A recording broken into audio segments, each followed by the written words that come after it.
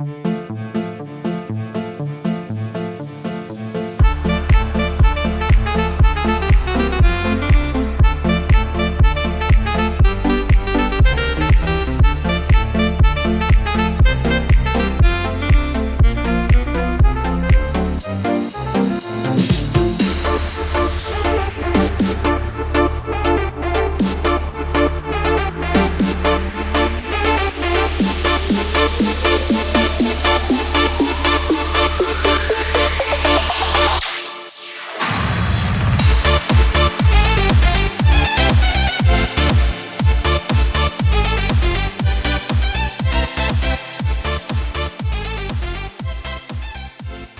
Star Wars fans and Rule the Galaxy fans. This is your host and man in the pilot seat tonight, Dave.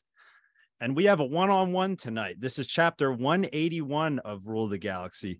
And I'm back with a familiar face. If I'm not mistaken, this is his fourth time, I think, on the podcast. Or my third, I think, something like that. I think it might be my third. We did one with you with the guys. Yeah. And I've hosted two solos with you.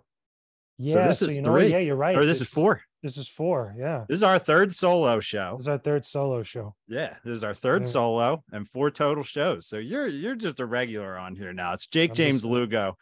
And yeah, Jake, say hello to everybody. Tell them what's going on with you lately now. Was good, people. What's good, listeners. Hope you guys are all doing good, enjoying Star Wars, enjoying all your stuff that you like to enjoy. I've been out here being a busy bear, doing things, related to gaming, covering Star Wars games as usual, as you know, Dave. Like I do a ton of stuff with that on top of just regular gaming stuff, which is my bread and butter. But I'm out here just hanging around, being me, enjoying everything that we can. Yep. And again, you have your Discord. I love that Discord. It keeps me informed on news going on, even if I'm not even talking in it. I'm just reading what other people are saying in there, man. Yeah. I love that thing. That's I tell people just to come hang. I tell people just come hang in the Discord. It's open to everybody, just to come chill, talk games, talk Star Wars, talk whatever, anime, whole bunch of stuff. Yeah, it's not. And you know what? It's all these topics that tend to be polarizing or toxic. And I don't think I've ever seen anybody get in an argument in there, honestly. Thank God. Well, keep in mind, I moderate stuff like, I don't mind debate. I don't mind discussion, but a lot of other places get it to a point where it gets too much for people. It's like, at that point, you're not having a discussion. You're having like just beef, and it's nonsense at that point. You don't get anywhere. Yeah, I agree. And also for Rule the Galaxy, we just had Cavan Scott on this week, who is the author of a bunch of High Republic comics and books. So Jess hosted that. I'm halfway through that episode. I'm listening to it. Super intriguing guy to listen to. Totally plugged in with Disney, Star Wars, and a lot of stuff that's going on right now because he's one of their main authors. So I have not read any of the High Republic books yet. I don't know what's going on with it.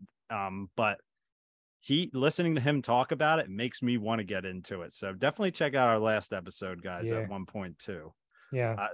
Have you touched in on any of the High Republic stuff? No, yet? For one specific reason, because one, I was a little bit repelled by some of the stuff that was coming out of it at the very start, especially with some of the books and a couple of things with the comics. If you remember, there was some news that they kind of messed up on a few things, especially with the, the physics and the rules of the universe of the Star Wars universe with the lightsaber stuff that came specifically from the comics. And then obviously some of the character stuff from the books, I was kind of like, I'm not really feeling this. What I am hoping that will get me into the High Republic is the game Star Wars Eclipse eventually, whenever that comes out at some point, because like I said, gaming is my bread and butter. That's my thing. And if you could give me a good tale or experience set in that era in that type of way, then I'll definitely check it out. And if I enjoyed it, I'll definitely go back and check out all the books and some of the novels, or read up on the summaries, because I keep up with a lot of the Star Wars community that summarizes and kind of explores a lot of that stuff in depth. But really, I'm hoping that's the game that kind of gets me into it in some way. Yeah, absolutely. And another thing I don't want to miss out on is I saw you shared news this week that you got a sponsorship for your channel. You want to talk a little bit about that? Yeah, sure. So finally, I am officially sponsored, or my YouTube channel is officially sponsored by Flynn's Gaming or Flynn's Arcade and More down here in South Florida.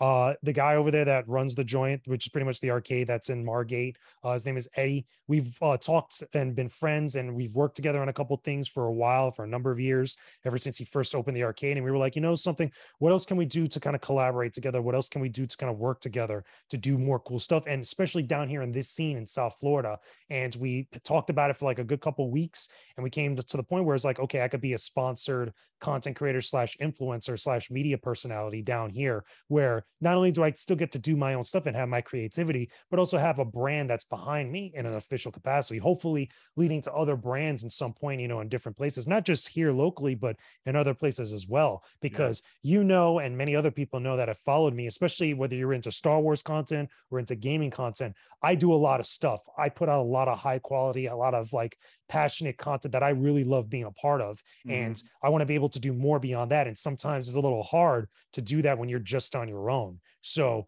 with something like this, I'm hoping not only will I be able to get to more events and be able to be part of more like bigger things happening down here in South Florida, but also I get to appeal to more people out there that are looking for content creators or looking for content that they might be interested in, but don't want to go to some random Bombalana or some random thing that they might not resonate with. If hopefully, if you guys, you know, from this podcast or anything else, especially from the sponsorship, check out some of my content on YouTube. You guys will hopefully enjoy it and kind of, you know, become fans and get supporting the rest of the stuff that's on there, so I could do even more cool stuff for all of you. Yeah, absolutely. I mean, that's what once I subscribed to your stuff and started tuning in, that's why it's like, as new games drop, between the Discord and watching your videos, I'm just like, all right, like I'm always just like ready to see what you got. I haven't watched wait your until God tomorrow after because we're recording this podcast on a Thursday. Tomorrow, I actually have my full video review of God of War going out for God of War Ragnarok. So that's brand new. So that's brand new, right up your alley for anybody that's like curious about it or just hasn't had a chance to play it yet. So,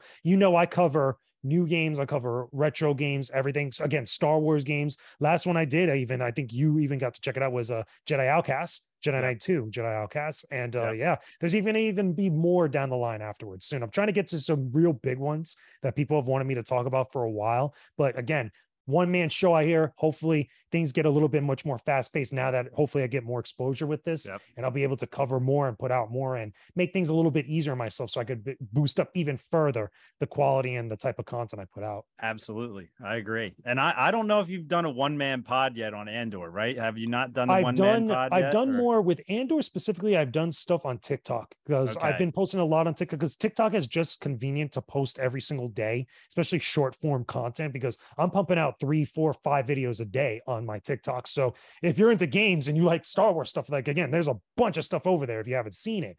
But like with Andor, unlike what I did with Kenobi, and I didn't do the same thing with Mandalorian because that was before I had all this stuff. Now I've been mostly talking about it on TikTok because it's much more easier when my thoughts are fresh in my mind and I don't have like a lot of time to kind of just like put them all down on paper and like put them together like I did with Kenobi, because that was a shorter show and there was a lot more happening with that one. But with this, I found it was better to talk about on TikTok. So the last one-man pod I did, though, was actually today, as of the time we're recording this, was about the Game Awards, the nominations. So because I had a lot to say about all that stuff. Cool. I'll listen to that too, because some of the stuff I even listen to on your one-man pods I don't even know about. A lot of the G4 stuff I wrote about that stuff yesterday too. There was news that dropped yesterday about G4 stuff that came out ever since that network went down. Like, it's crazy. It's absolutely nuts. You got me interested in it when I was listening to those. So yeah. All right. Well, I got some like little bits and pieces of news here. I was talking to you today earlier about something with Disney as a whole, basically. Yeah. And where they're at as a company right now. And I mean, they're where a lot of companies are at right now. A lot of layoffs and stuff going on. Disney has a hiring freeze going right now. They have, I know that too well. At the moment. Yeah. They got a hiring freeze, and they got they're doing some layoffs. And I was, there's this guy, Mickey Views, on YouTube, has an excellent page. He goes into a lot of the business end of Disney and where their money's going, what they're looking like financially. He also covers, everything that's going on. But I was surprised to hear how much money they're investing in Disney Plus. Disney is throwing a ton of money at Disney Oh yeah, they got Plus a right now. ridiculous bag going towards that. Like Yeah. I'm not into the business stuff as that guy is, but like you don't even need to know business really in depth to know that there is some serious cash being thrown at that app for a number of reasons. That's been like that for a while though. Yep. Yeah. And you know, he went into kind of how Universal does their distribution. And the reason I'm talking about this too, because to me, this directly affects Star Wars, because right now Star Wars is exclusively a Disney Plus thing. It's not a no movie movies thing right Where now. are the movies at? Yeah. Pretty much. Yeah. And Disney's putting plenty of money into movies right now, just not Star Wars movies. Yes. And I know Lucasfilm, like, you know, it's Lucasfilm and Disney, but I don't want to hear anything about the separation of them. Disney owns Star Wars. If they want to put some of that revenue towards a movie, they easily could. And what I couldn't help but to think, which Disney has not made a profit off of Disney Plus yet, which is kind of crazy to me, but Disney wants to have, you know, control their own destiny as far as their streaming goes. They're playing the long game. Yep. They're playing the long game, which could pay off for them. It definitely could pay off. I just can't help but to think they've put out a lot of like forgettable things as far as like originals go, as far as movies go, not even with just Star Wars, just Disney Plus as a whole. I don't know. It's a bit odd. There's a lot of calls for the CEO of Disney, Bob Chapek, to resign, to be fired, whatever. You know, there's a lot of interesting stuff going on at Disney. I can't help but to think, you know, this might have an effect on Star Wars down the line, even if you look at what DC recently did, you know, with everything going on. There's a lot of layers to this for a couple different reasons. Number one, they're playing the long game with Disney Plus. That's always been like that because it's really, when Disney Plus started, it was really banking on the Disney brand name, because there's a lot of Disney faithful out there, just hands out. Even with Star Wars, like you could argue which fandom, which like community is bigger here and there, but now it's all under one roof. So pretty much a lot of the Star Wars fans now are also Disney fans in some way, where a lot of that stuff for Disney Plus was banking on that name, where people were just going to go subscribe to it for all their favorite Disney stuff and the potential for new Star Wars stuff eventually before Mandalorian came out and we started getting everything else. The other problem with this is that, remember, they're changing up their business model for Disney Plus soon, very, very, very soon. Their pricing model, you're going to have the ad tier and then you're going to have the non-ad tier. Mm-hmm. So for us that already have it, that have no ads and stuff, we're going to get our price increase for our subscription. But the problem is, though, and why a lot of people are up in arms lately, is because the regular price now before this increase is going to be the one for the ad tier. So basically you're going to be paying the same price, but you're going to get ads now. So you have to pay more in order to not have ads and have other premium access to other stuff too. On top of that, that's not even counting the premiere access for some of the movies, which was a disaster no matter how you look at it. Like this, it really was with Mulan, with Black Widow, and a few others as well that really messed up that whole thing, because in paper, in thought, it was actually a pretty good idea, but in practice and in execution was horrible what they did. With Star Wars specifically, the biggest issue with us as a fandom, that what we face now, is that not only do we have no movies or no plans really for movies. I know that they've announced stuff. There's stuff that's come out in the news. They've been canceling a lot of stuff. I mean, no Rogue Squadron movie at this point. That whole other like random project that a couple of directors have been like, you know, shifting in and out. It's like playing musical chairs with these directors at this point with some of this stuff. But really much, a lot of the energy has been going to Disney Plus with the series. So obviously Mando, obviously we got the Acolyte coming. Obviously, where the heck is that Lando show, which we haven't heard about in a long time? Bad Batch is right around the corner. I will be livid if we don't get a second season of Tales of the Jedi after how good that response was. I mean, you can say what you want about Kenobi, but a lot of people did watch it. I mean, me and you have talked about Kenobi extensively up to this point, but a lot of people did watch that. A lot of people did watch the Book of Boba Fett, regardless of how we feel about that. I think we're going to get a second season of that at some point, hopefully, quote unquote. But it's just been a really weird time for their output of content. Not so much for us as fans. It's not something that we really have to deal with other than what, you know, they put out and what our response is. But for them, it's confusing because there's so many other things happening at the same time for Disney, between the parks not making a lot of money, the Star Wars hotel being very weird right now at the current moment, between everything that's gone on with there and how they're blocking out dates, that they're laying off staff. You know, that's a whole other can of worms. There's so many things happening at the same time. It's why you're getting stuff like this with Disney Plus happening, as well as also the layoffs and other facets of Disney. Yeah, I can't help but to think financial wise, looking at that hotel, it's like how much money did they spend on that? And it's like, I'll tell you, it's a lot.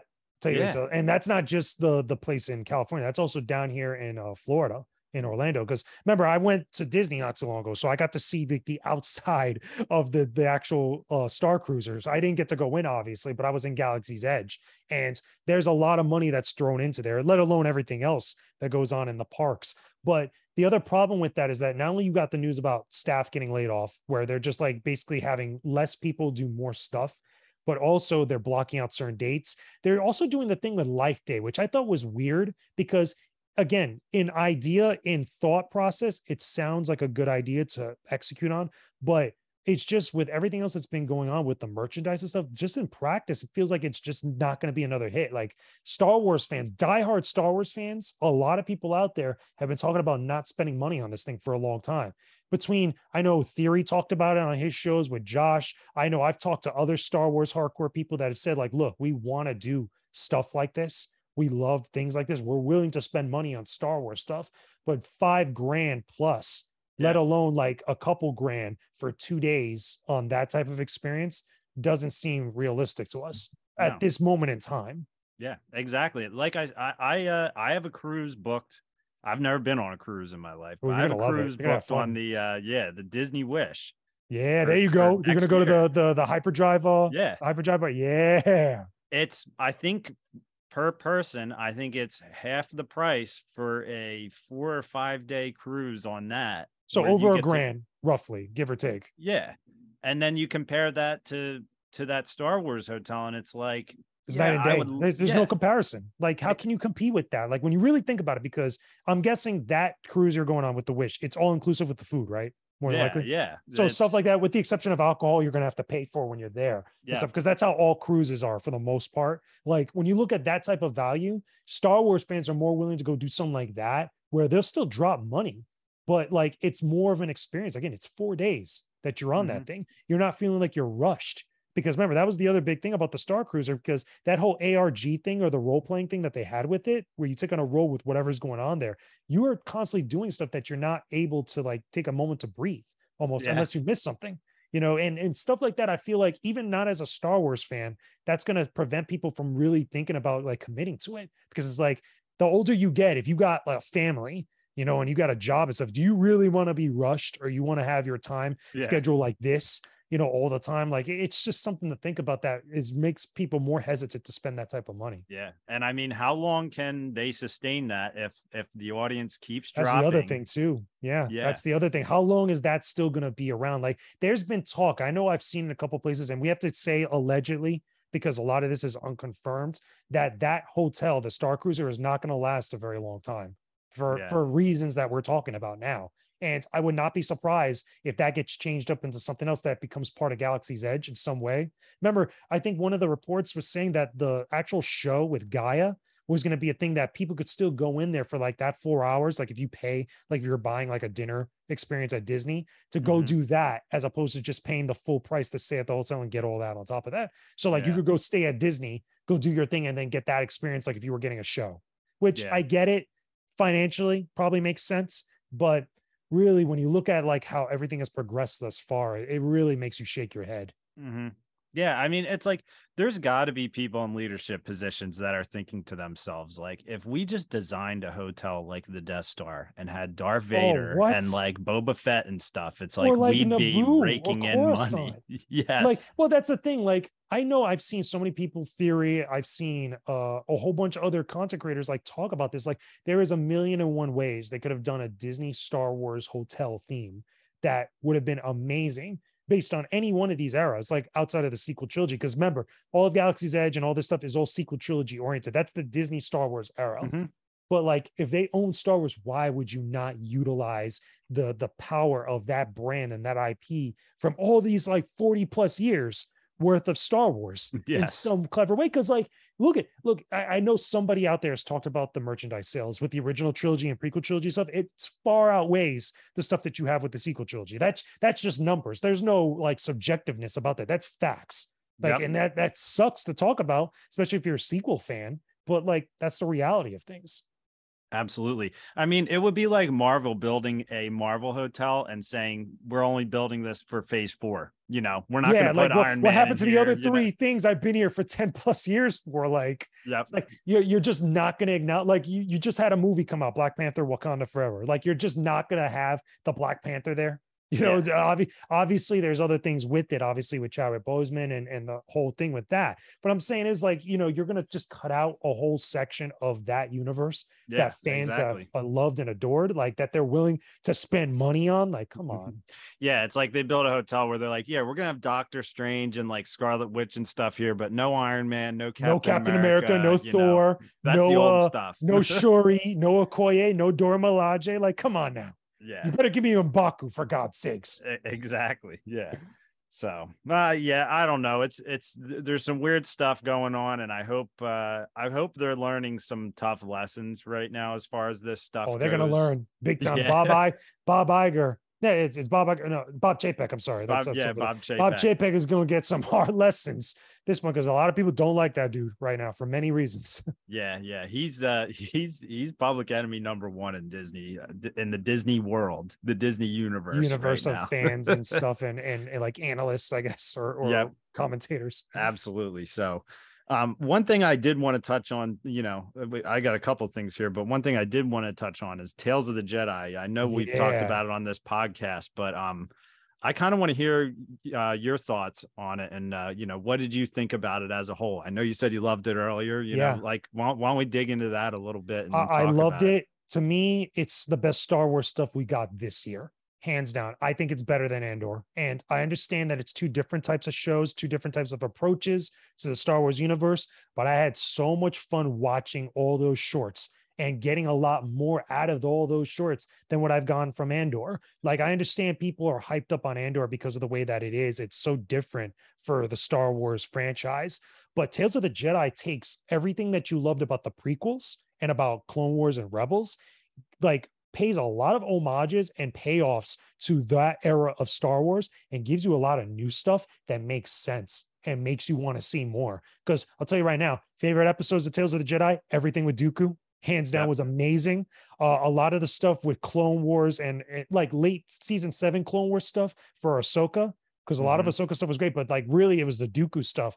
The fact that you got Liam Neeson coming back to voice Qui-Gon Jinn, and then have some of that stuff take place during episode 1, leading into right before episode 2, Attack of the Clones, and it's in this style, and it shows such a reverence and gives reason and backstory to a lot of stuff we know.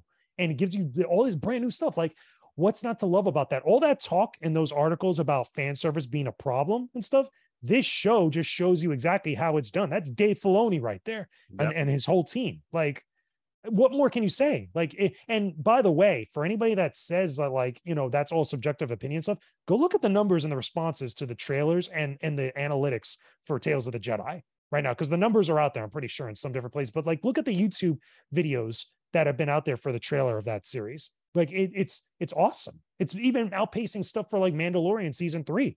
Like, it's really, really a big deal. So I would behoove them to put out a season 2. I want to see them go into different territory though with Tales of the Jedi. I want to see them go into original trilogy stuff. I would love to see that. I would love to see them do a style thing like this for Shadows of the Empire. I've said that for years. I would love to see that. And I would even be open to the idea of them doing sequel trilogy stuff or post Return of the Jedi stuff in this type of style for Tales of the Jedi. Because what's to stop you from getting a voice to do Luke Skywalker or any of these other characters and tell us new stories with those original trilogy characters, or right before the sequel trilogy? If you want to avoid the sequel trilogy, which is like a lot of this stuff besides like, some of the movies and things, like, then go ahead and do that. Be in the Mandalorian timeframe. Give me more stuff. Give me more Jedi stuff like this, or more stuff that complements all that. Like, I'm totally down for it. It shows it works. Yeah, I absolutely agree. I mean, I would love to see a Clone Wars style animated Luke Skywalker and stuff. I'd be like down. that. I want it. Like, it can work. And then you got Dave Filoni, who clearly is the only man other than maybe Jon Favreau, but Dave Filoni is the man over there that understands Star Wars. Like, clearly.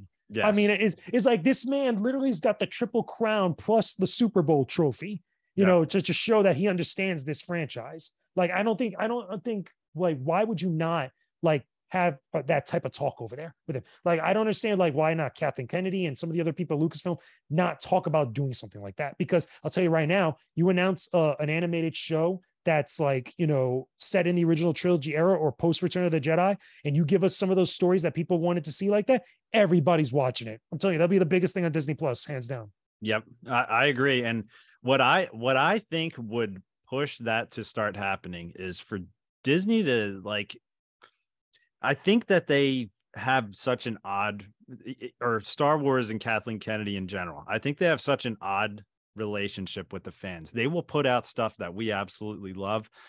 I think they can't handle it when certain fans might not like what they said. They need to just stop. I get it when it comes to numbers, whatever, but when it comes to, they pay a bit too much attention to it. And I think it gets in their heads when they're thinking of the next thing that they have to do. Honestly, I don't know if I necessarily agree with that. And I think that it's because it's more complicated than that. Like, I think the problem with these types of discussions, especially in social media or even in other podcasts and YouTube videos and stuff, is that people look at it as just very binary, black and white. Like, they do something, we don't like it, they're automatically bad and stuff. Or they do something, we like it, and they're automatically good and stuff. I think it's a lot more gray. It's a lot more complicated. And the reason being is because I think that Lucasfilm has had a very poor job or very poor approach with not only with how their staff and some of their people interact with the greater community, with people on social media. I think that a lot of the kind of like, weird feeling and weird like atmosphere for Star Wars right now is caused by them, with the way that they approach interacting and responding to fans. A lot of that comes from the Twitter accounts. It comes from the Instagram accounts, comes from, some of the people that have been put out there in front and probably acted like a spokesperson for the company, which might have not been the best idea. I think that what's going to help, fix, the relationship that Lucasfilm has with Star Wars fans is if they become a little bit much more smarter in the way that they actually present themselves and speak to people in that way. I don't think that you need the official Star Wars Twitter account going around and trying to make public statements and stuff. I don't think you need to do that, because I think a lot of common sense goes a long way. Star Wars fans are not stupid. Like, we might while out every once in a while, but we're not stupid. I think most of us are on the same page when it comes to the more serious topics.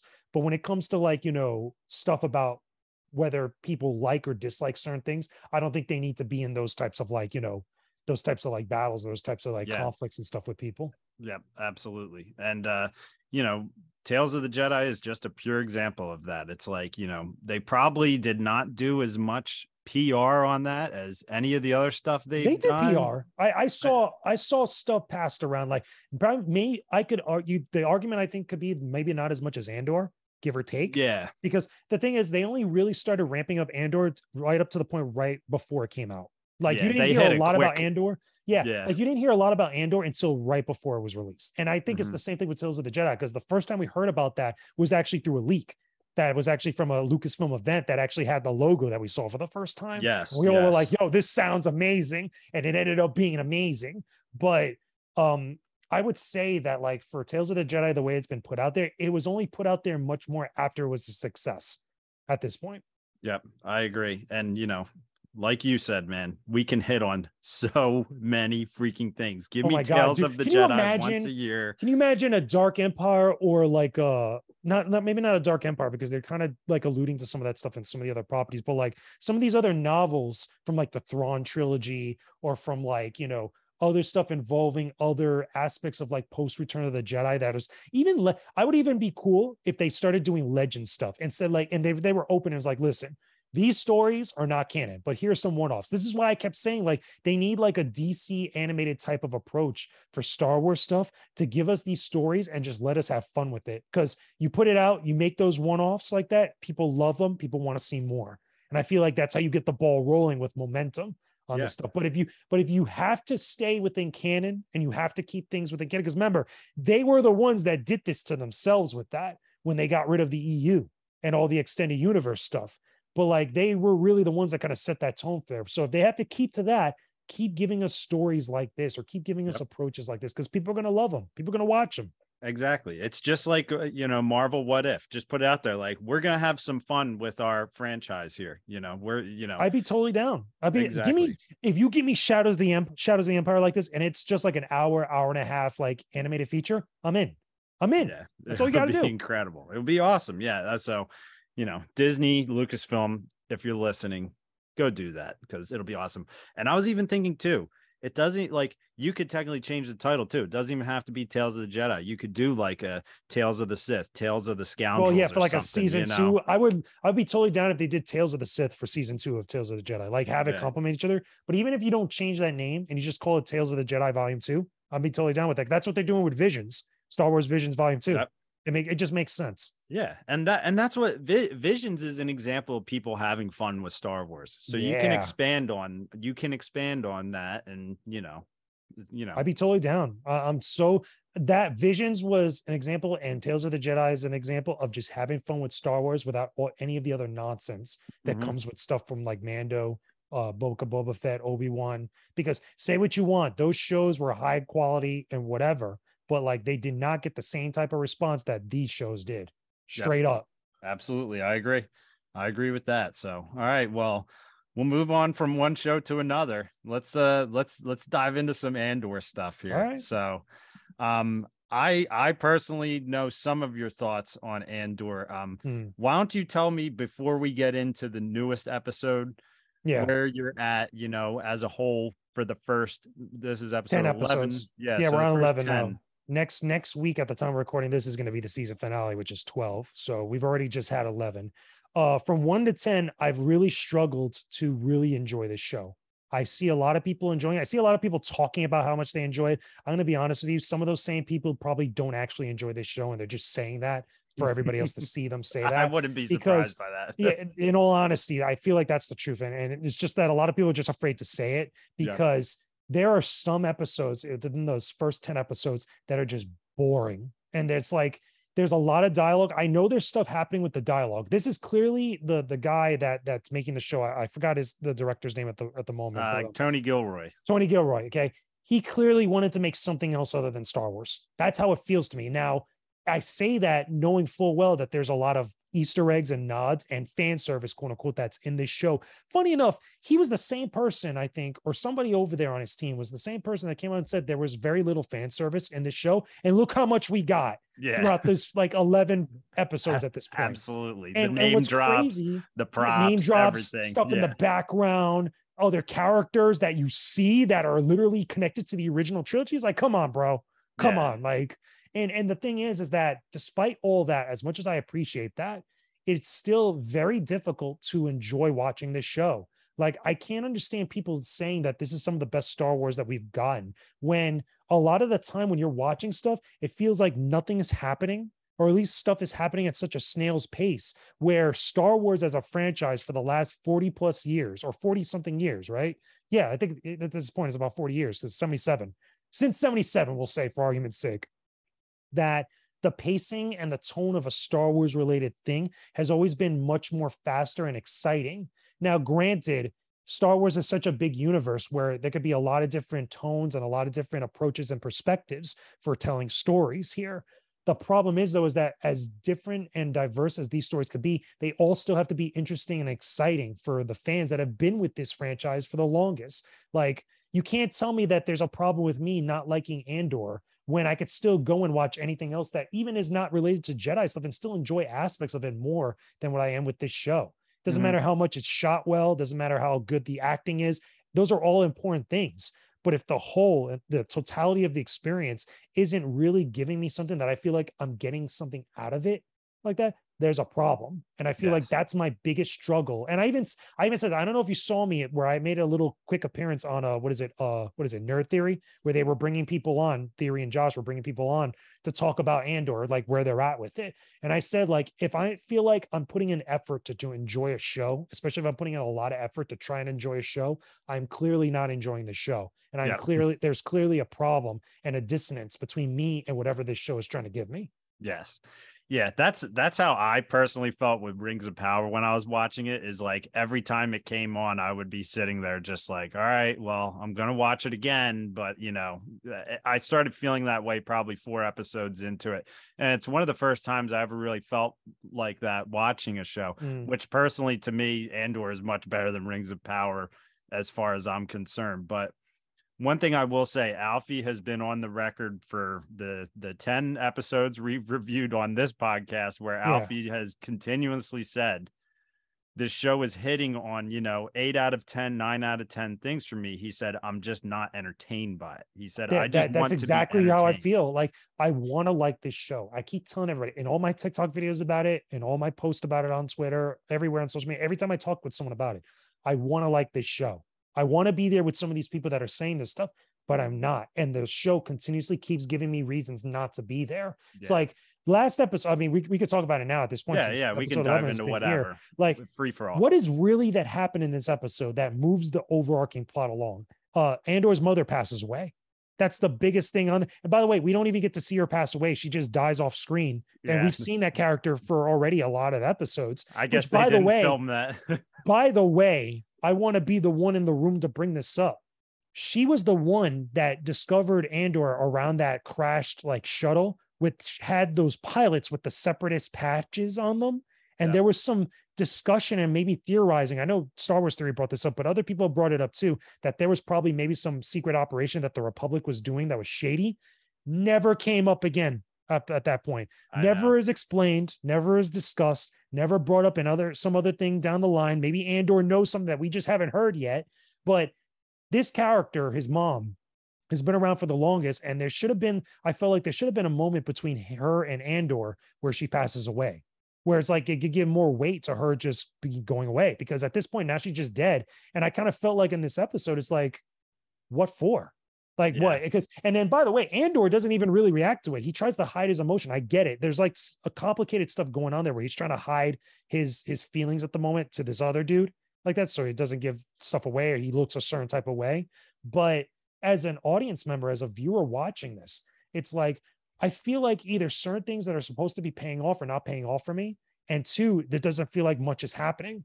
That one sequence in space with Ludrin. Yeah, I think that's his name. Ludrin. Actually almost getting caught by by the way, the Ralph McQuarrie prototype Star Destroyer that's there, that concept, which is a cool nod. And I get it. It's probably like one of those works in process by the Empire at this time frame. But that's the one sequence of action that happens there. And I'm not saying like every episode needs to have action, but every episode, despite whatever's happening on screen, has to feel like something is moving along with the plot. And I don't feel that way most of the time. We had one real solid episode, which was the big heist in Andor, which I don't remember which number it was. I think it was episode 4 or 5, where it's like you get those beautiful visuals of like the TIE fighters when they're being chased, when they're trying to escape after getting that cargo and stuff. That's the one episode out of this entire show that I think everybody points to as being like a really solid, really action-packed, and really exciting episode of Star Wars stuff. That's when it felt a little bit more like Star Wars to me. Because that's the other thing too. Most of these episodes, including this recent one, even with the TIE fighters and the Star Destroyer, did not feel like a Star Wars thing. It felt like it's trying to be all these other things, but Star Wars. Yeah, that's Alfie had actually texted too, because I was talking about that ship, and he said it's called an arrestor cruiser. So I did write that down. And I do think that might have been some old concept art. That's a Ralph McQuarrie thing. I know somebody brought that up. I saw talking about it one time. That's like an original concept for a Star Destroyer, like a pre-Star Destroyer version of it. Yeah. And I mean, Luthen's ship is badass. To me, what's funny is like I added my notes that, when Luthen will steal the show when he's on, which like it is Andor. Him and Saul Guerrera. It feels like those are the only two that are actually trying to do something. Yeah. Like at some point. Yeah. And I mean, that's because Skarsgård is, big level actor, the guy who's playing Luthen. Like he had that great monologue last episode when he was in the lower levels, I definitely, here's the thing. I'm enjoying this show, but all of the points that you've hit on, I can totally see how you would feel that way, and that's why it's like, and maybe it's part of me. I'm almost just like lowering my I went into this with low expectations. Honestly. Yeah, me too. I was just like, all right, like, let's see what they're going to give us. I was hyped after the trailer. I'll admit, I think everybody could admit. Oh, I was. Yeah. The trailer was pretty hyped that when they put it out there before it came out. I will say though, there's a couple things I've said along the way as I've watched the show, and I wish that was the case, but I kind of like changing my tune a little bit, where I said before that I wish that this show was dropped all at the same time so we could actually binge it, or have it in like 3 episode chunks every single week. I understand why they didn't do it, but at one point I felt like it could have been like that because it feels, and that people have talked about where it's like 3 episodes, like complete an arc and stuff. Yep. However, I want to go back on that because I feel like that I don't think would really help. Recently, I just rewatched a couple of the earlier episodes because some of my family didn't get to see it, like get caught up with the episodes. And I sat down, I watched a little bit with them. And it's like, even on rewatching for me like this, I'm still not feeling it. I'm still not enjoying it as much as I want to enjoy it. Just accepting, just blindly, just sitting there, not thinking about anything else or the conversation about this show, just accept what the show gives me. And I'm still in the same spot that I found myself in. Yeah, I'll say I am always, every time the credits roll every week, I'm surprised at the spot in the show that they decide to roll credits. Yeah, I'm always exactly. just like, You want to end the episode right there, B? Like, really? Like, yeah. Because sometimes they really don't even end it on a cliffhanger. It's just like, all right, the story will just continue next week. It's like, what the hell? Yeah, because I mean, that, if I'm not mistaken, was the scene with Luthen the last scene of the episode? Actually, no, I think the last scene. I think the last scene. The phone call. No, I think it was Andor getting the phone call. That's what I was going to say. Yeah, I think it was either that because I know the scene with Luthen when he was in the ship evading the Star Destroyer. That was like the big chunk of the episode that was actually good and like exciting. Like that got everybody's attention, to look at that.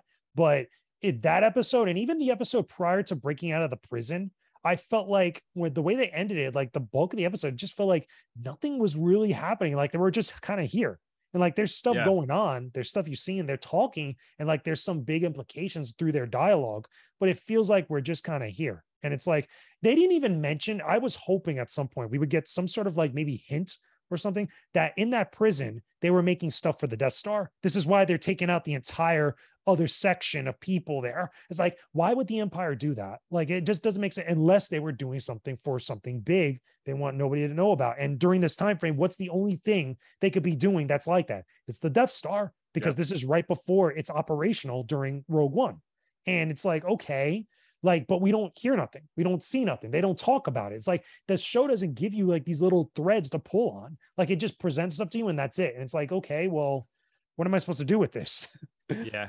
I'd say this show is 90% dialogue. I'll say, yes, like it's probably 90%. And I do like, see, me personally, because like I can get down with that stuff. And we've talked about this previously with like, me and Alfie were big, and Brent, big Game of Thrones guys. Like, but Alfie has talked about the fact that the dialogue in Game of Thrones feels like action. The dialogue in House of the Dragon feels like action. Whereas this more so feels like plot setup, and sometimes the action might not pay off. Or synopsis. That's what the dialogue feels like, where it's like synopsis of like something else we don't understand. Like, yeah, I totally feel and understand, get and agree with that comparison to Game of Thrones, because a lot of people are saying like this is some of the best TV out right now. I was like, no, I'm sorry, absolutely not. Like, if you go watch House of the Dragon right now, or you go watch The Boys, night and day difference with the way that I feel about those shows. And that's not even saying because I'm a huge fan of House of the Dragon. Like when I first saw that show, that first episode, it's like, it was like this from the get-go, like we're back in Westeros. That's how we felt like. And that's what I want to feel with Star Wars. Like, I want to feel like, oh, we're going back to the Senate in Coruscant. We're back in the Senate in Coruscant. And this is what's going down. Like the politics from the prequels sucked, but this is our politics over here. Like it's supposed to feel like that for me as a fan. And like, even to use that same example, seeing Mon Mothma, like I was excited to see Mon Mothma in this era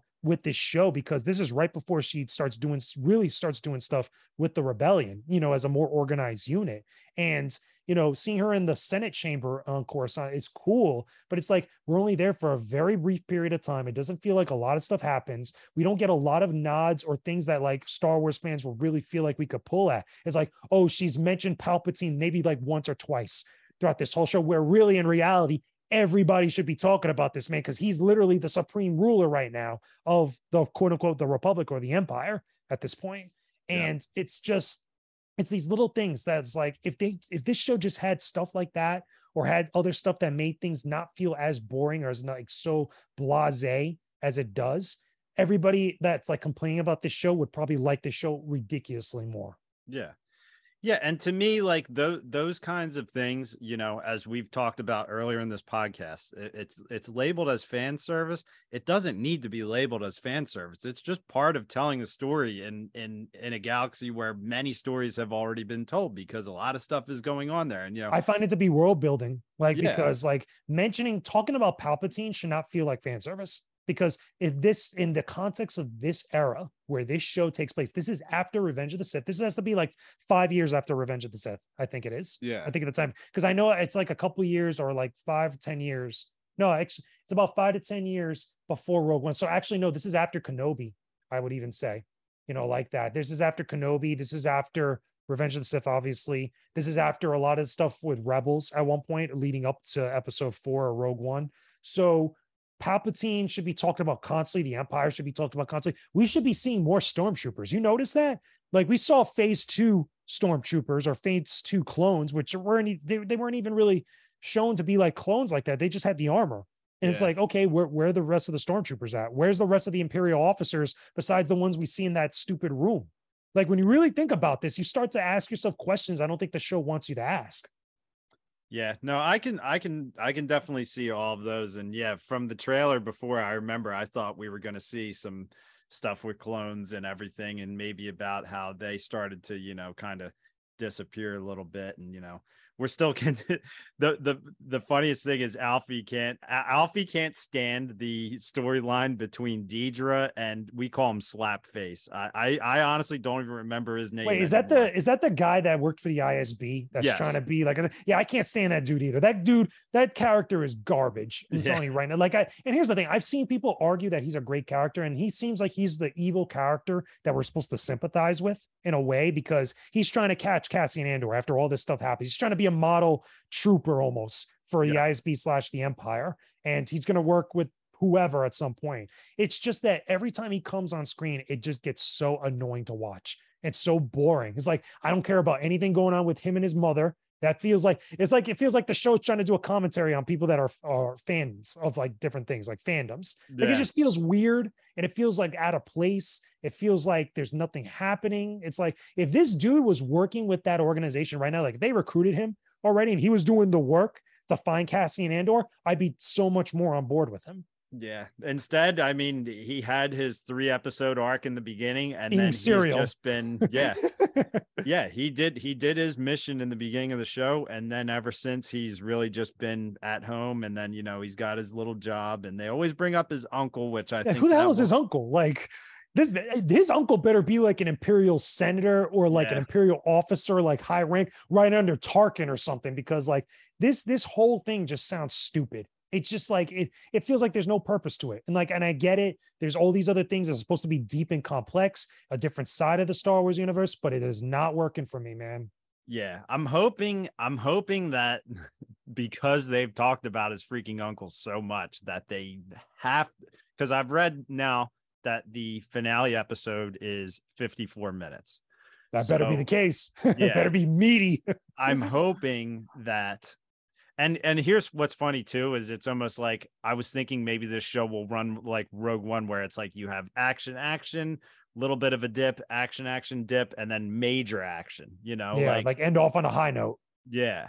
Because I mean, the last probably might even be like 35-40 minutes of Rogue One is just pure insanity. Like, that's like the last bit of, well, keep in mind that's a lot of stuff that was happening that was original trilogy related, leading right into A New Hope in the way that whole thing is. And I think that's why a lot of people like Rogue One, with the exception of like certain elements of it. That I don't think a lot of people really caring too much about the beginning and middle of Rogue One when you really think about it. But with this, I'm hoping that there is some sort of payoff, because there needs to be something here. Like I know we're getting a season 2. I think they were supposed to get 2 seasons. I think it's 2 seasons, and each one will be 12 episodes. So 24 it's episodes. Like there needs to be something that ends off the season to get us hyped up to watch season 2. Like there needs to be some sort of conclusion, but still a lead in, a lead off into whatever season 2 could be.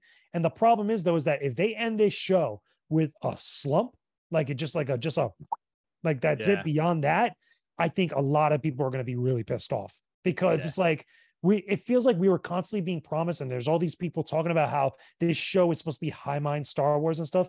Like You still need to at least give some sort of payoff, though. You need to give some sort of satisfactory payoff where this show is worth watching all 12 or 11 of these episodes so far. Yep, exactly. One thing Alfie had sent too was he said, "Who is Luthen? He doesn't hide his name at all. He wears the wig, but he always goes by Luthen. You know, ISB should technically, you know, if they're as suspicious as they are, I mean, he just had his situation where he was above Saul Guerrero's planet. Like he possibly could have, you know, given Saul's position away for what the hell he just did to that ship. But like, who is Luthen? He has this walking staff. There's been theories that it could be a lightsaber, that he could I don't be, think so. you know, yeah, because he extended it in the beginning, and that would be too stick. much. Honestly, that would be giving this show too much credit. Like I don't. And the thing is, it would make sense because he is a collector of artifacts. So why would you not have Jedi artifacts in your collection when you really think about it? But I feel like that's giving the show too much credit. I have a feeling like Luthen is just exactly what he is, what we see. And like, he's someone who's trying to start the rebellion. I will be interested to know, though, if he survives by the end of this season or the end of this show, because he's obviously not in the original trilogy. He's not in Rogue One. I think that there's going to be something that happens where it causes Cassian to be much more gung-ho about helping the rebellion. That probably happens to Luthen in some way. Yeah. And then he links up with Mon Mothma. Because remember, him and Mon Mothma, Cassian anyway, and Mon Mothma are close when we see them in Rogue One. Exactly. And I feel, I will say, Luthen's one of my favorite parts of this show. So I would hope that we can get him for 2 seasons, and that, you know, if he dies, that it happens at the end of season 2, because I really do enjoy Skarsgård and him as a character. I mean, I think he's interesting. I mean, again, to the point where I can see the other side, what has really happened so far. Exactly.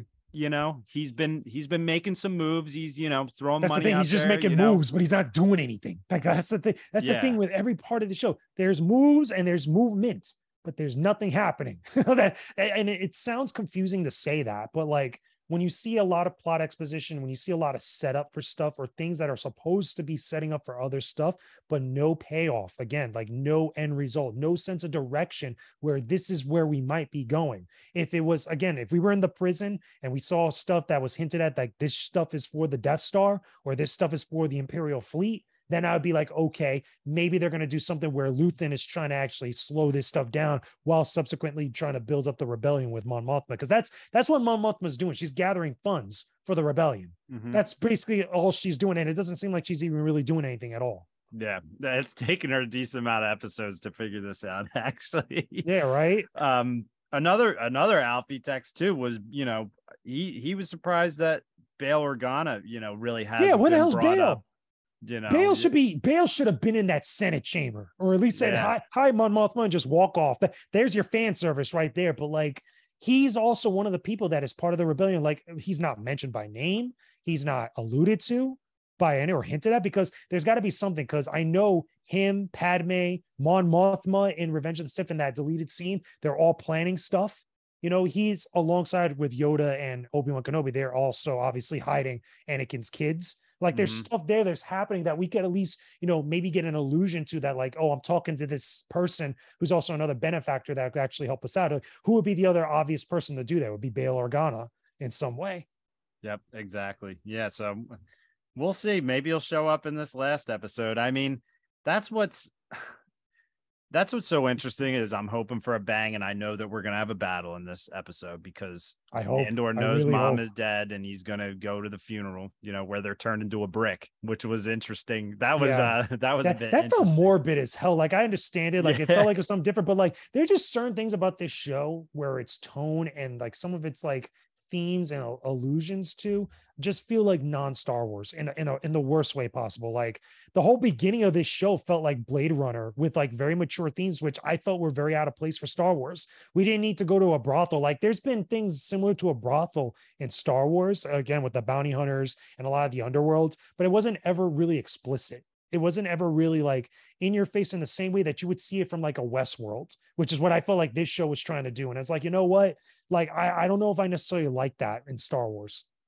Yeah, that is interesting, actually, for you to bring up Westworld. That is interesting. That's like the easiest comparison, or like Deadwood. Like, you know how Deadwood has like the brothels because it's set in the West and stuff, but like in the same way that Andor had that beginning, that first episode where Cassian goes looking for a sister. By the way, no more talk about his sister in this entire show. Like, where the hell did that go?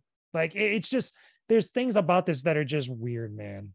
No, I feel that, you know, and that's what I hope for is, you know, when you bring up storylines and you bring up intricate things that you purposely catch the eye of the viewer with, whether it's, you know, whether it's Slapface's uncle, whether it's Cassian's sister, you know, those little details, because, you know, fans are going to catch on and be like, man, what are we going to learn about this? You can't abandon it after you bring You it mentioned up. it a few times. Why you just going to drop it? It's like, come on. Yeah. And yo, how about Bix in this episode too? She freaking, you know, She's just been getting tortured. She's just there. Like it would be one thing, like, okay, if you have the torture happen for like one episode, I'm down. I get it. You know, and also it was very similar to what happened to Leia in episode 4, New Hope. Like that. I get the parallels there, but like, where are we going with this? Like, is Cassian gonna hopefully find out where she is and go break her out? Like, you know, there's got to be something here for me. Yeah, that's like one thing I have agreed on while I've been enjoying this show is that the arcs probably could be cut in half. Like, you know, the prison arc probably could have been cut in half, probably could have been 2 episodes. The first 3 episodes probably could have been 2 episodes. Could have been one. You honestly could have put that in one episode, to be honest with you. the heist, you know, the heist could have been that. And that's why, like, when you brought up that point, which I haven't really heard anyone make that point yet, that you hope that you wish that this show was dropped in 3 episode drops, I definitely can agree with that. I think it probably would benefit it a bit more because you can hit those 3.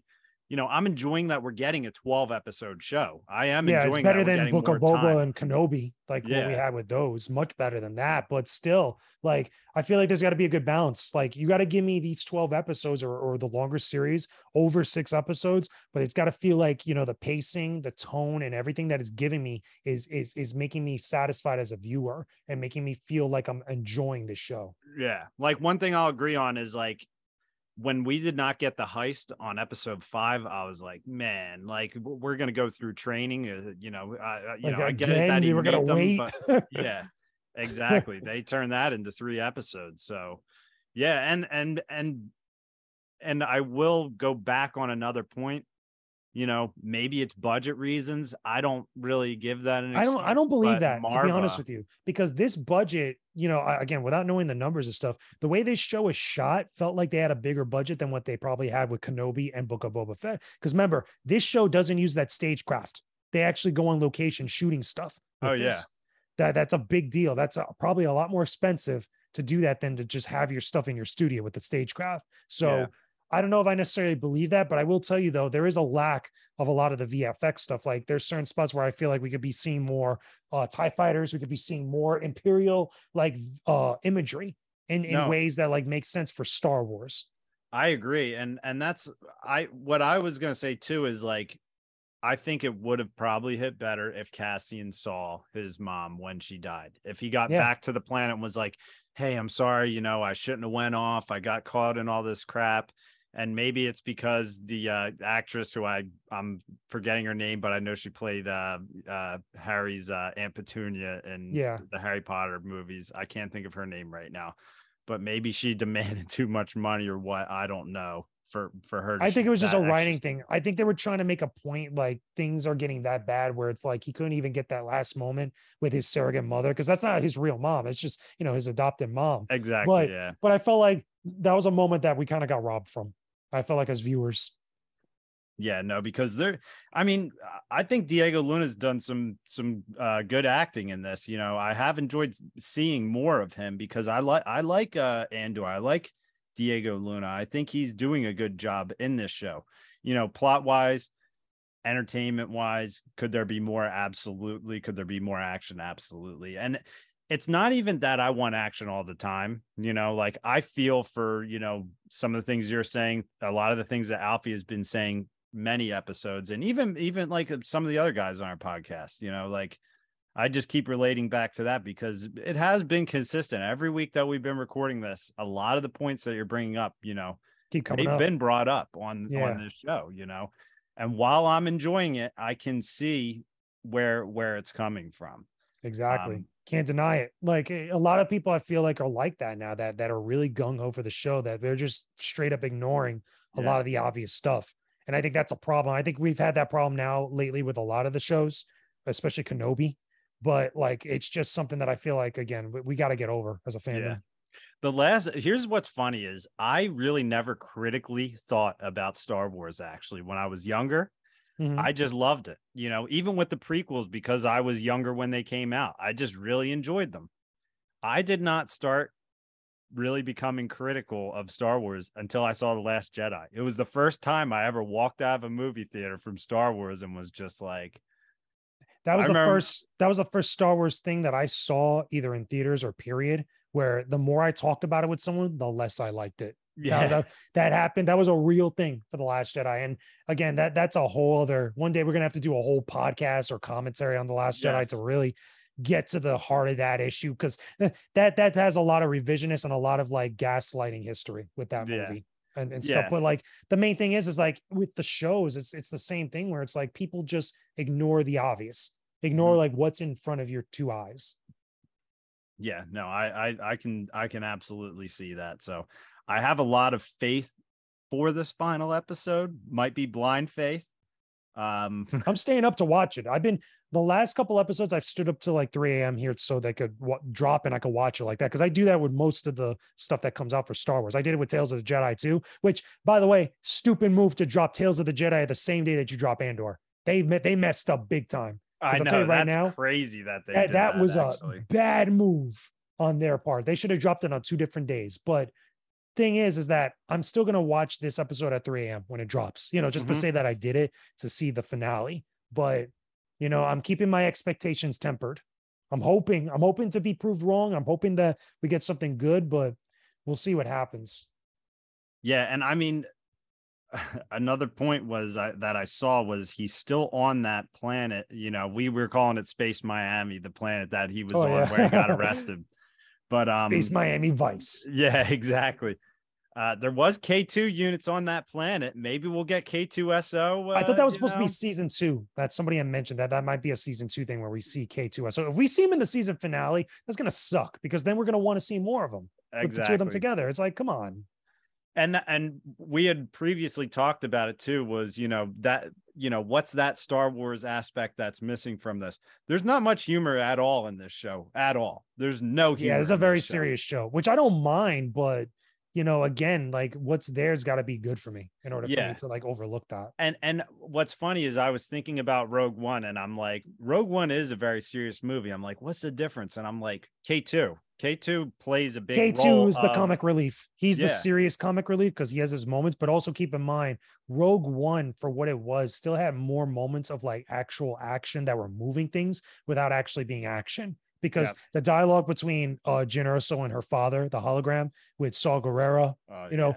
forgetting about the fact that the Death Star blew up a whole city, or that we had that whole battle section where they were going to assassinate Jin's father and stuff. Like the slower moments in that movie are far better in the way that they're designed and the way that they're presented than the slower moments in the show. And again, it could be the difference between the long form and the shorter form of that content, but still, this whole show was supposed to be a mirror, or at least parts of Rogue One in the more of a series form.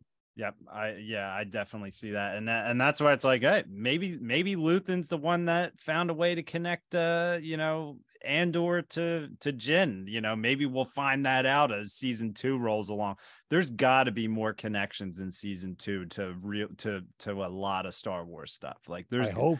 as you've said, there's got to be more stormtroopers. There's got to be more TIE fighters. There's got to be mention of the bigger there should be picture that's going stormtroopers on everywhere at this point. Like that's the thing. Yeah. Like, granted, by the time Rogue One comes around, there's stormtroopers literally everywhere. Why isn't that the case? Because this is years after Palpatine takes power. Like you could still use the ISB, but like still, why can't we see stormtroopers walking in the streets?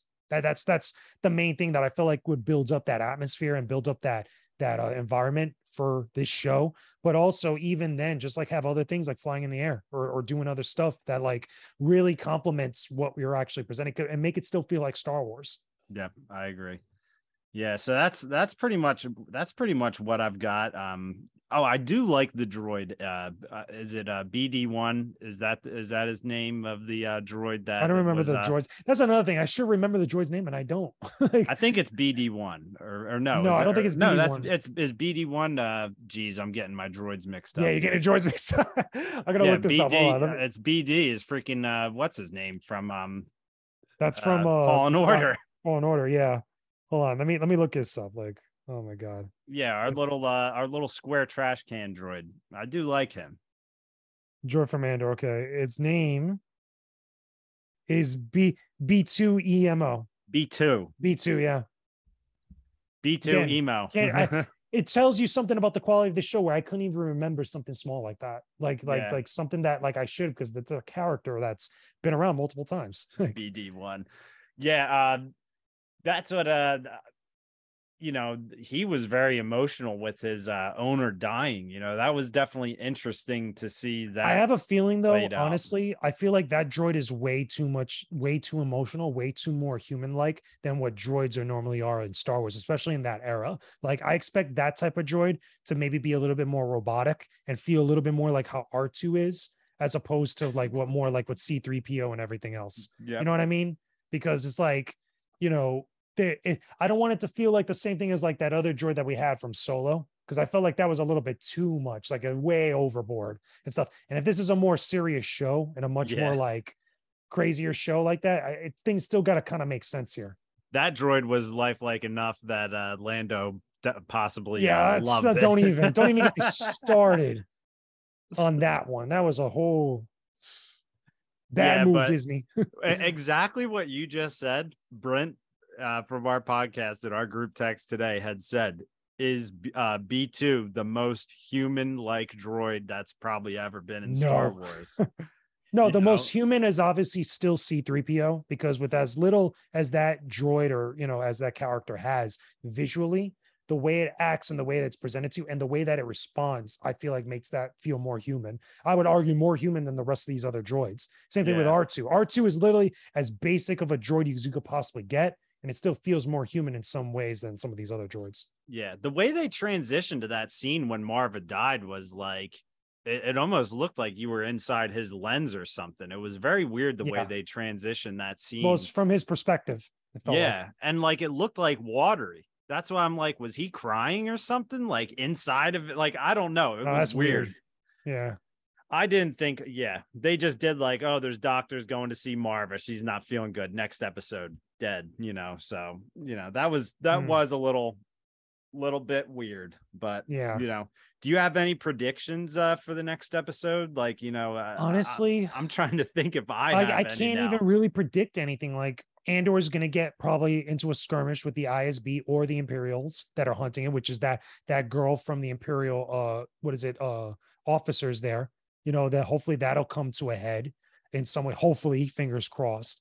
And hopefully we also get to see other things that allude to where this show is going, because technically by the end of season 2, this is supposed to end right before the start of Rogue One, around that time frame.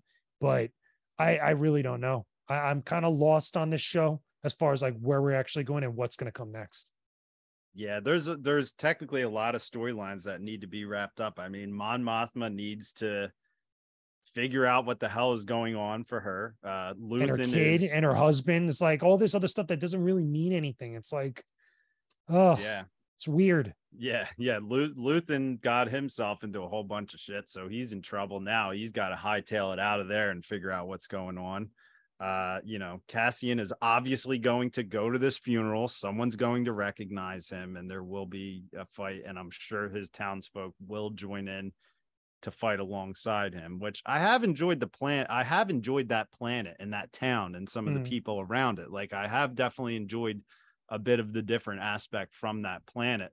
But I honestly don't think we spend enough time with it for me to connect with it. Like we have characters there that appeared 2 episodes, like really appeared. I'm not talking about just like showed up like a couple seconds. Like we got his work buddy that covered for him in that first episode.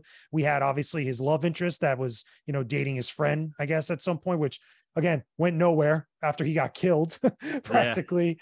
I mean, there's just a lot of weird stuff. I do want in the season finale, all the major players should be there. Andor, Luthen, Mon Mothma should be there. Cassian's girl, like all that stuff. Like even the stupid guy that I don't like for the ISB that's doing this stuff, he should be there, and something should happen with him.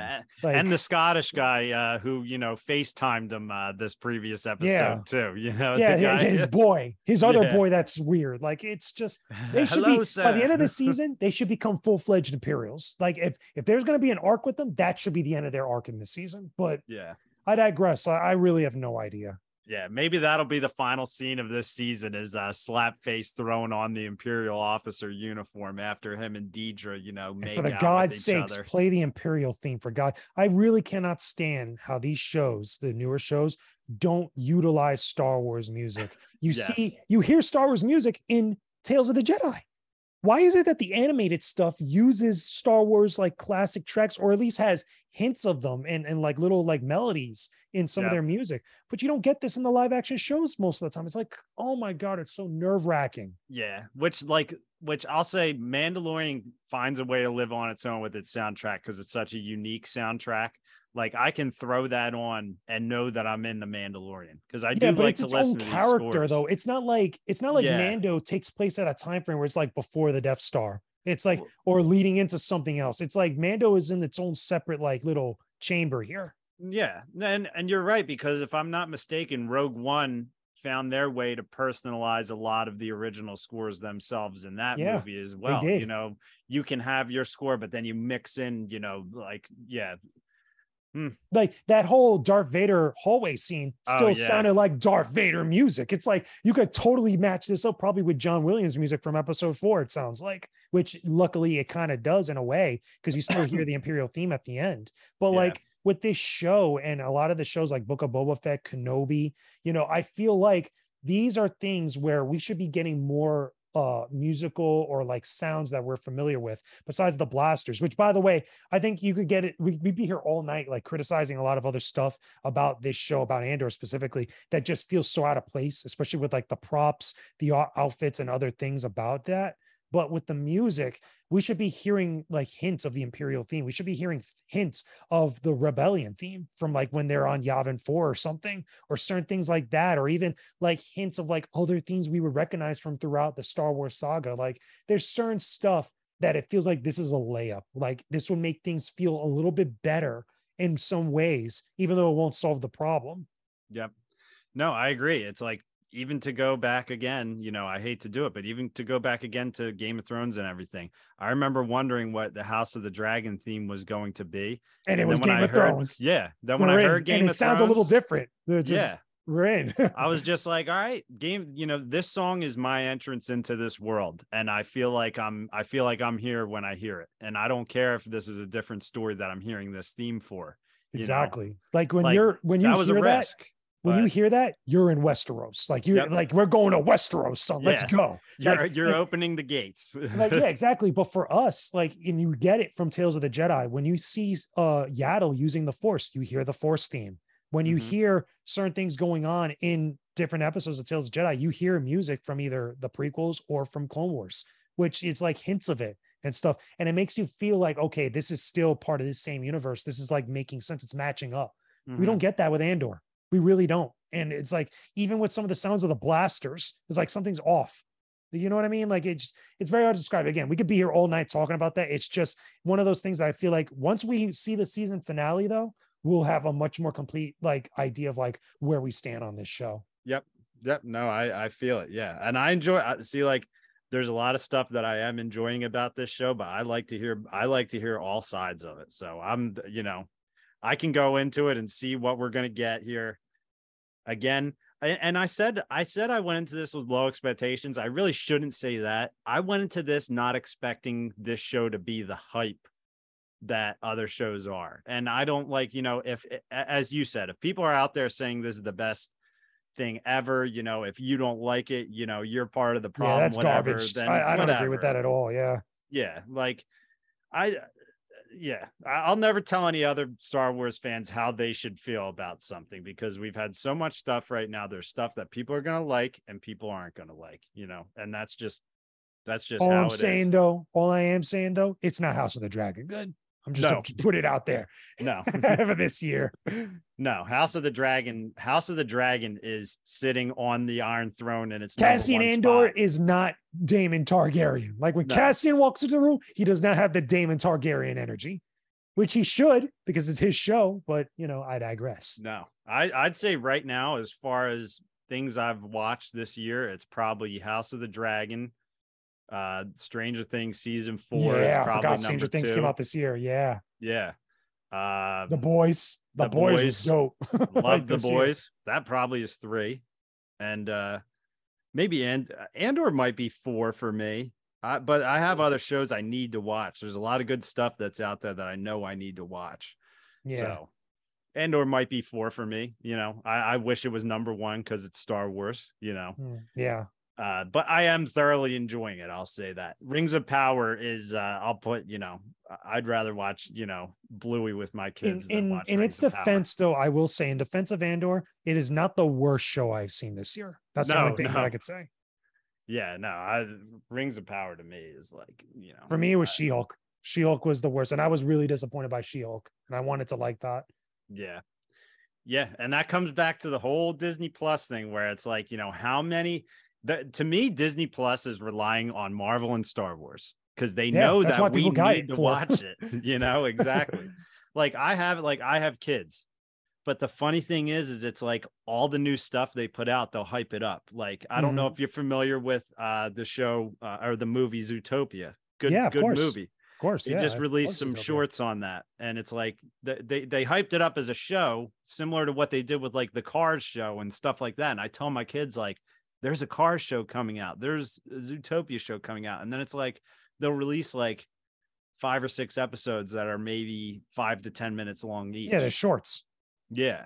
So it's not a show. It's shorts. It's like a YouTube video almost. Yeah. Similar to the Grogu thing that, Yep. They teased us. Don't even get me started on that. Like, and then it's Miyazaki too. And it's like, damn, you're lucky. You're lucky, Miyazaki. And it's Grogu too. And he looks cute, but still. They overhyped that. They overhyped that little short big time. No, that should not have been like a 3 a.m. drop, like stay up and see what we're going to put out situation. That was solely on the basis it's Studio Ghibli and Star Wars. That's the only reason that everybody got hyped up for that. Because again, I think I told you before we started recording, I thought that was going to be a Visions thing that they were going to announce that they were going to do for Visions season 2. But alas, here we are. Maybe that's just them connecting with them, and we'll see. We'll see about that. Mm-hmm. One other point I wanted to hit on too before we wrap it up. I wanted to kind of non-spoiler go into what you thought of Black Panther: Wakanda Forever, because I saw that on. I personally saw that opening night as well. I have my own story to it that I'll tell after you tell yours, but like. Not to like spoil it for the audience because I'm sure people who listen to us are going to want to see that. Did you enjoy it? Like, what was your? So I watched it opening day of that preview day, which is like now movies come out on Thursday. Yeah, on Thursday. I saw the first showing on Thursday in my area, so it's the very first showing period for it, and I enjoyed it. I ended up writing a review for it over on Clownfish TV. I gave it an 8 out of 10. I thought it was a solid 8 out of 10. And I felt I was more harsher on the movie than a lot of other critics out there. And the thing is that this movie had a lot to deal with.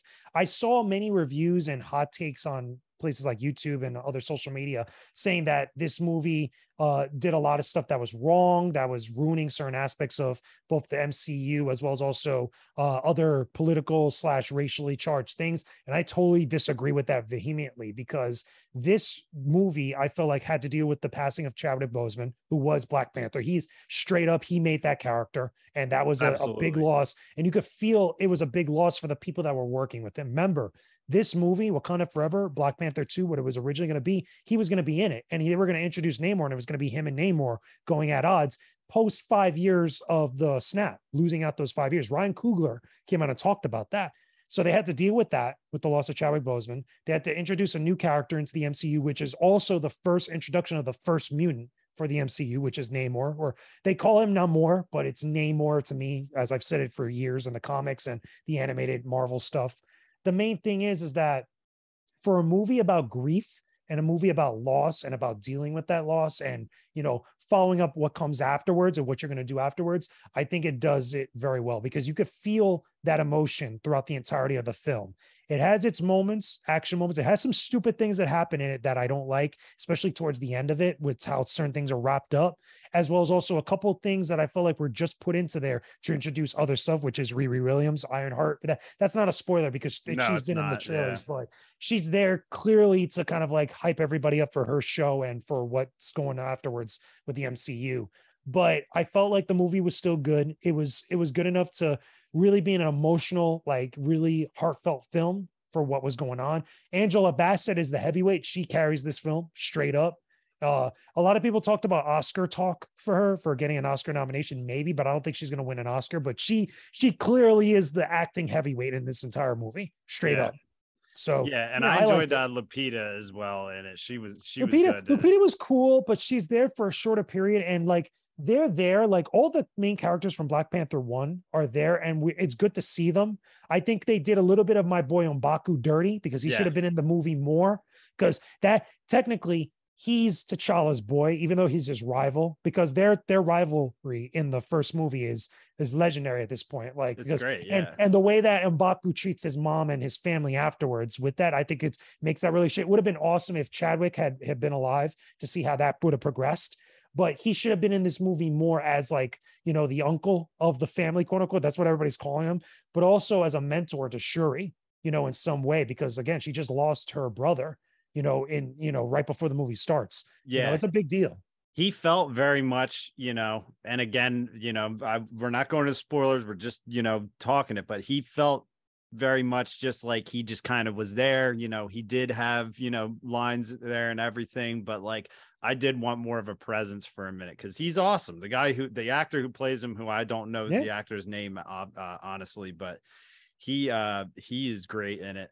What screwed me was my theater never turned the full volume on for the whole movie. Oh, hell with that. Like, that sucks. Real talk, dude. I would have walked over to the front desk and been like, yo, you better go do something. I would have caused hell. I did.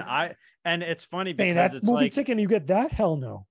Yeah. And the prices were actually higher than they usually were for opening night for that. But well, wait, did you go to IMAX or you went to regular? I went to AMC regular theater. Okay, I went to regular. I wanted to go to the IMAX, but they didn't have a lot of seats open when I wanted to go, because normally I go to the first IMAX showing. Yeah, like I love IMAX. But I got the first official standard showing, which was the first showing period before the IMAX one, weirdly enough. But it was still where like they had better seating for me. That's why I ended up getting it. So the IMAX tickets are a little more expensive. Yeah. They had one showing a day at my AMC theater in the IMAX. Really? I'm like, what are you guys doing? No, I had like a ton that they had throughout the whole day. Like, that's wild. I clicked my theater's ticket and I booked an IMAX ticket. And then on Fandango was another theater. And I was like, wait a second. I went back and looked at my theater. I'm like, you guys aren't showing a nighttime IMAX on Friday night of Black Panther? That's stupid. Dude, they showed like a 10 a.m. or something like that. Oh, hell. And that was it. They should be doing it the whole day. Yes. Literally. So either that or it was just fully sold out. I did not see people shuffling into those because it's the first theater right when you walk in. Mm-hmm. But either way, I sit down, they do all the trailers, and the trailers are usually a bit quieter, but movie starts, first scene of gunfire. I'm hearing it and I'm just like looking around and I'm just like, I don't hear anything from the sides of the theater at all as far as speakers go. All the sound was coming directly from the screen. A ship flies over you you're in Wakanda, and ship flies over you going over a river. No bass at all to the engine. Wow. Nothing. So I'm just like, I told my wife, I'm just like, I cannot watch this movie like this. I'm like, do you not hear? I'm like, I can hear everybody eating popcorn around me and everybody being loud. Yeah. Like, I need to go talk to somebody. I went out, I'm like searching. I'm also like, I'm missing a part of the movie right now. I'm searching for somebody, couldn't find any employees. Oh man. And then I'm like, maybe it'll come back. I'll go sit down. I sat down for another 10 minutes. I'm like, nope, I need to go talk to someone. I went to the front. Only guy I could find was like the entrance guy. And I told him, I'm like, dude, the volume is not on in my theater. There's no bass. There's no surround sound. It's just coming directly from the screen. and he was just like, I don't really Yeah, know he what can't do nothing. He's just a random employee there. he had the Like, earpiece in though. I'm like, dude, call somebody because I can't get to yeah, go find anybody. somebody before I raise hell in your theater. Yeah, Then you're really gonna but have problems. Like, yeah. I watched the whole movie like that, and it's like rating wise, it's hard for me because the sound of it is so important. It took away from the experience I would for have me. walked out. I would have asked for a refund if I Yeah, was you, like at that point, because you can't see a movie like that, especially when you're paying an expensive ticket. I would have just gone the next day to a different yeah, thing. exactly. That's what it was. It was me and my wife's anniversary. We wanted to go out, and we were like, let's go see Black Panther. And she was just like, she told me, she was like, I can live with it, and I'm just like, I can't. I can't. This is the whole point. This is the whole point of going to a You know movie how theater is you to get have around that? this You'd be like, listen, experience. babe, for our anniversary, you only deserve the best, and this is not the best. Yeah, Like, exactly. that's how you get the brownie points. Exactly. But Oh, I don't man. know. My theater did not seem like it could handle opening night of Black Panther. There was sodas that were out. There was it was just very disheveled. But Wow. story wise, there was a lot of it I enjoyed. And you know what's funny?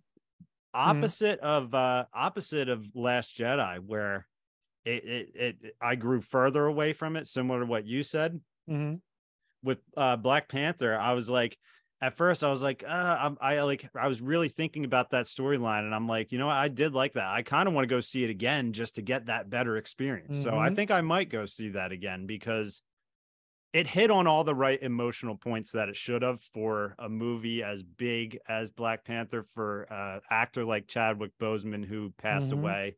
I mean, when Their they tribute did to him was really nice. They tribute to him in a couple spots that I thought was absolutely really tasteful. And I didn't know this until somebody told me, and I had to look it up. Ryan Kluger actually went to his family, his widow, and everyone else there to get like their blessing and also get their input about how to handle T'Challa's death, before the film starts. And it's like, I thought that was a nice touch because clearly there was a lot of attention and care that went into certain elements with that complemented the rest of the story.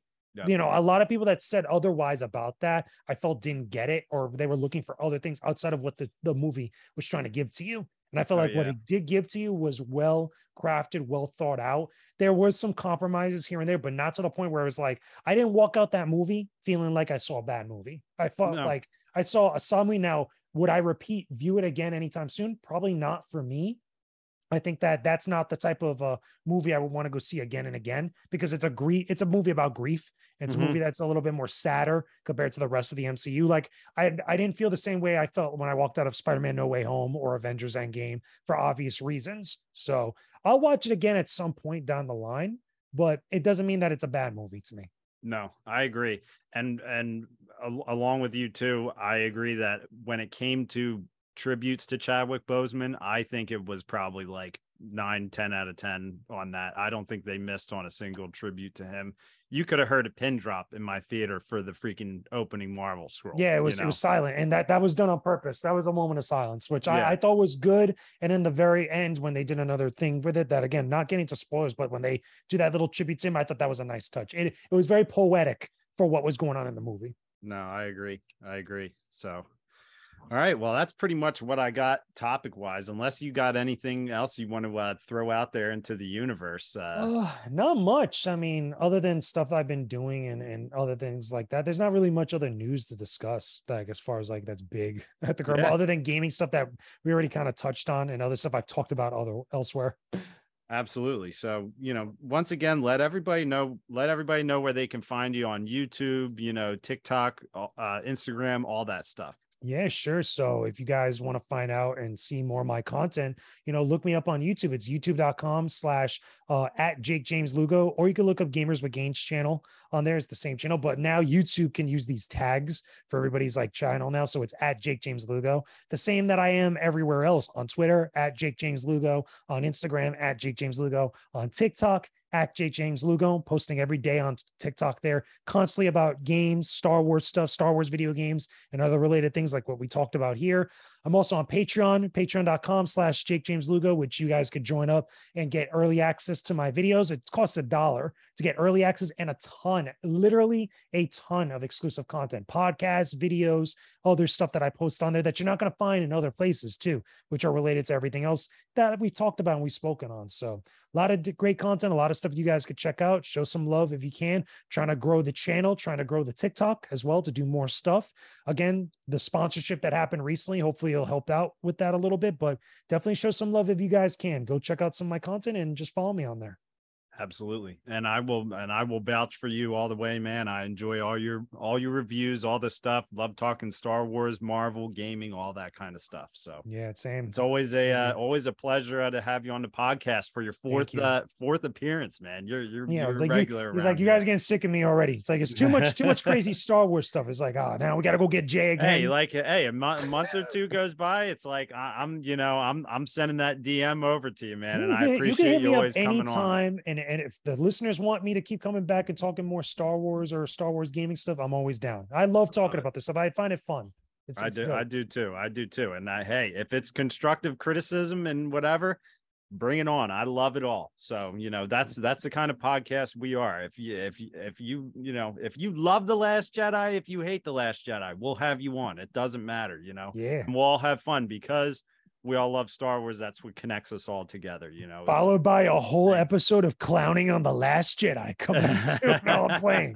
Don't do it. Relax, Star Wars community. God. I've yet to be on one of those episodes yet on this podcast because we have one of our regular guys, T-Bob, who comes on here, who is a Last Jedi guy, and I need to hear his point on it. We might have to bring that back soon. One of these days, we're going to be on the same podcast. I'm going to be like, okay, guys, before we start recording, I'm going to go kick a porg. I'm going to just go punt it, and just that's how the tone of this podcast is going to be. Like, imagine, God, the Star Wars community will never forgive me. I love it. So, all right, guys, that's a wrap on chapter 181 of Rule the Galaxy podcast. As always, you can reach us at Rule the Galaxy SW on Twitter. You can email us at rulethegalaxy@gmail.com. You can find us at Rule the Galaxy podcast on TikTok, Rule the Galaxy on Instagram. Just look up Rule the Galaxy. You're going to find us. Rule the Galaxy, all caps, on Etsy. We got shirts. We got all that kind of stuff on there. So this is from Dave, from our guest, Jake James Lugo. I appreciate you guys for listening to Rule the Galaxy podcast. And until next time, may the Force be with you. Take it easy, everyone.